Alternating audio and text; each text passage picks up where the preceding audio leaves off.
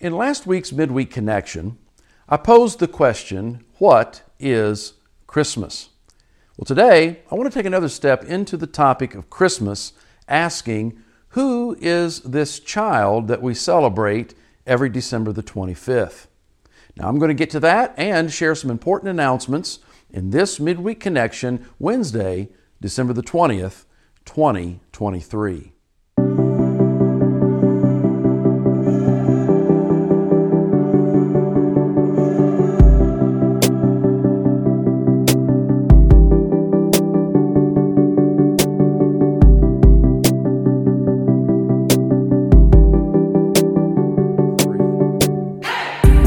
To get things kicked off, I want to remind you that this Sunday is Christmas Eve, and as is our custom, we're going to gather together for worship to celebrate the birth of our Lord and Savior, Jesus Christ. Now, there's going to be a time of fellowship in the Mission Cafe beginning at 9 a.m. with special Christmas treats. We'll have coffee and cocoa and lemonade and even water for those who like to keep it simple. Our worship gathering begins at 10 a.m. and includes music celebrating the birth of Christ, families reading Scripture, and special music from both Will Lops, our music director, and Jonathan Martin. I'm going to bring a message titled, He Came for This. I believe it's going to be a blessed time together as we celebrate the birth of Christ our King. Now, just a reminder, this is a family gathering, and so we will not be offering our normal Sunday morning ministry for kids, but there will be nursery for newborns through 2 years of age. Finally, there will be no evening service, nor will there be note guides to pick up for this coming Sunday. Number 2, birthday offering for Jesus. This year, our offering is going to Mission Aviation Fellowship, where our missionaries Dan and Jody Appleby have been serving for many, many years. Now, this year's offering will provide funds that are needed to deliver newly translated Bibles to the people of Papua, and also to purchase much-needed tools to keep the planes flying safely. The deadline for giving your Christmas offering is Sunday, December the 31st, and I thank you for your generous giving. Number 3, a new Bible study is coming up January the 6th through February the 3rd. It's called The Bible, Authoritative, Without Error, Sufficient. The teacher is Bertie Harms, and so this is a class for our ladies. And I believe it's going to be a helpful study, and I encourage our ladies to take part. Now, you can register for the class using the link that will be provided in this Friday's email blast, and I hope that you will. Finally, our 2024 Bible reading plan is titled Seeing Christ in All of Scripture. This is going to be a unique experience as we dive into Scripture to discover that Jesus Christ is the thread that connects everything in the Bible from Genesis to Revelation. To put it simply, Jesus is the center of Scripture. Now, copies of the 2024 Bible reading plan will be available at both the west and east entrances beginning this Sunday, December the 24th. And I encourage you to pick one up so that you'll be ready on day 1 of 2024 to discover Christ in Scripture. Well, those are the announcements for this week. Let's now turn our attention to the spiritual focus. One of my favorite Christmas hymns is titled, What Child Is This? It's an appropriate question to ask when considering Jesus' birth. For out of the billions of babies born into this world, Jesus' birth was the most unique, and His identity is one of a kind. Consider the unique circumstances surrounding His birth. First, His mother claimed to have conceived Him with no man participating. In other words, she was with child, but she was still a virgin. Both Mary and Joseph had an angel tell them that this child would save His people from their sins. And as the time of Jesus' birth approached, an astronomical anomaly occurred, creating a special star that guided Magi from the east to Joseph, Mary, and baby Jesus. In another location, Angelic hosts appeared to shepherds, singing the announcement that a Savior had been born in Bethlehem. Has there been any other child born with even one of these unique circumstances accompanying its birth? You know, I feel safe to say that there has not been even one. The reason for this is found really in the fact that the baby born through Mary was the most unique child ever born. The Gospel of John, chapter 1, provides revelation concerning the uniqueness of Jesus. Let me read a few verses from that chapter. Verse 1. In the beginning was the Word, and the Word was with God, and the Word was God. He was in the beginning with God. All things were made through Him, and without Him was not anything made that was made. In Him was life, and the life was the light of men. The light shines in the darkness. Darkness has not overcome it. I'm moving to verse 9. The true light, which gives light to everyone, was coming into the world. He was in the world, and the world was made through Him, yet the world did not know Him. He came to His own, and His own people did not receive Him. But to all who did receive Him, who believed in His name, He gave the right to become children of God, who were born not of blood, nor of the will of the flesh, nor of the will of man, but of God. And the Word became flesh and dwelt among us, and we have seen His glory, glory as of the only Son from the Father, full of grace and truth. Well, I want to share 7 words that flesh out Jesus' uniqueness. Number 1, eternal. John said that in the beginning was the Word. Now, the word there translates a Greek word, logos, which is a title for Jesus as the embodiment of the communication of God. Now, together, this sentence tells us emphatically that Jesus is an eternal being.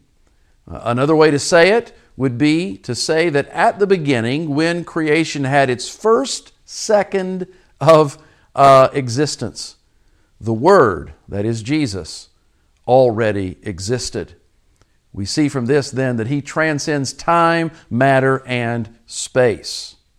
The second word is the word with, and the Word was with God. Again, God, the Father, is an eternal being. His name is Yahweh, meaning self-existent one, meaning one who was without beginning and with no end. And John writes that the Word, that is Jesus, was right there before creation in the personal presence of God. The third word that I want to share is the word God. And the Word was God, John writes. You know, that's a really curious statement when you consider what it ultimately communicates. The Word, Jesus, in His own right, is an eternal being who from the beginning has enjoyed personal presence with God. But even more, the Word is God. The truth of this is both mysterious and wonderful. Although separate from God, so that He is His own person, He is nonetheless God. Not a God in the presence of many, but the one and only God. And to ensure that we got the point, it's repeated again in verse 2, where it says, the Word who is God was in the beginning with God. So we find both a separated uniqueness of the Word from the Father or the Spirit, while at the same time a unified sameness. The fourth word is the word Creator. All things were created through Him, and without Him was not anything made that was made. So when we think of the sun, the moon, the stars, the solar systems, galaxies, plant life, animals, insects, birds, fish, and yes, mankind, We all exist because of the Word. Jesus exercised His power to bring all of that into being. Number 5, the word life. In Him was life. All life derives its existence from the source of life, which, according to John, is the Word. That is, it is Jesus. And it is significant that this is why Jesus said He came into the world. He said, I have come that they might have life, and that abundantly. John 10, verse 10. Number 6 is the word light. And the life was the light of men. The words, the life, here speak of the life of the Word, the life of Jesus. His life literally became light for mankind. Jesus declared, I am the light of the world. Whoever follows me will not walk in darkness, but will have the light of life. John 8:12. And finally, number 7 is the word flesh. Verse 14.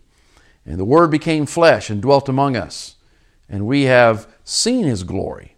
Glory as of the only Son from the Father, full of grace and truth. So we've been looking here at the Word and other words that help us understand who He is. He is eternal, with God, is God, Creator, life, light, flesh. He became human. As they say, He pitched His tent among us to dwell with us as one of us. And this is where the glory of the Christmas story begins to shine its brightest. The Eternal One chose to enter His creation by becoming part of His creation. He did this because creation was cast into spiritual darkness and death through man's rebellion. He came to bring His light, life, and redeeming reconciliation to the Father, with whom He had already enjoyed eternal fellowship. And verses 10 through 11 tells us that He came first to the Father's chosen people, Israel, but they did not receive Him. We find as we read the Gospels, they loved miracles and marveled at the wisdom of His teaching, and they enjoyed His healing touch and multiplication of resources to meet their needs. But when it came time to admit that they walked in darkness and needed the light of God to save them, for the most part, they couldn't do that. But there were those who heard His message. They saw their sin. They felt the deadness of their souls. And Jesus' words of life and light filled them to overflow, and they believed. And it says in verse 12, and to all who did receive Him, who believed in His name, He gave the right to become children of God, who were born not of blood, meaning of fleshly birth, nor by the will of the flesh, which means self-determination, nor of the will of man by natural causes, but were born of God. 2,000 years later, nothing really has changed. Some reject Him, others open their hearts to Him. But to all, He says, come. He says, come because the debt of sin has been dealt with through my blood on the cross. He says, come because I rose from the dead on the third day to give eternal life. He says, come because I have sent my disciples to the whole world to declare that salvation and relationship with the Father are accessible to all who will believe in my name. And if you will believe, the Lord says, I will give you the power and the right to become the children of God. So, who is this child? Well, simply put, He is God. And He calls us to come to Him and to find rest for our weary, sin-laden souls. I have a question for you. Have you turned to Jesus? Have you received His gift of reconciliation with God? Have you received the eternal life that reconciliation brings? Both the forgiveness of sin and eternal life come by faith. Faith in and through Mary's babe, who is the Son of God, the Messiah, the Savior of the world, Jesus the Christ. The door to salvation is open, and to all Jesus says, come. My contact information is there on the screen. If you'll reach out, I'll reach back, and I believe that the Lord will meet you at the point of your need. Well, let's take a moment to pray. Heavenly Father, in this season, each year we celebrate the coming of our Lord and Savior, Jesus Christ. Sometimes it's difficult to keep our focus there with all of the things that go on in this season around us. But I pray for those who are listening to this midweek connection, and I pray for myself that we'll be able to maintain our focus where it needs to be, that we will marvel at the grace and mercy that you have poured out through Jesus, and that we will worship Him and serve Him and grow in Him more and more each and every day. And I pray for those who are listening to this midweek connection who do not yet know Christ, that your Spirit would open their spiritual eyes, would prompt their heart to recognize the need they have for a Savior in the Lord Jesus Christ. And may they find Him during this Christmas season, receiving the best gift that anyone could ever receive. So Lord, I pray that in this season you will bring souls to yourself and into your kingdom. Father, I pray this now in the name of Jesus. Amen. Well, as I've already said, this Sunday is Christmas Eve. I look forward to our time together as we, the Mission Church, celebrate the birth of Jesus, our Lord and Savior. Until then, God bless and have a great week.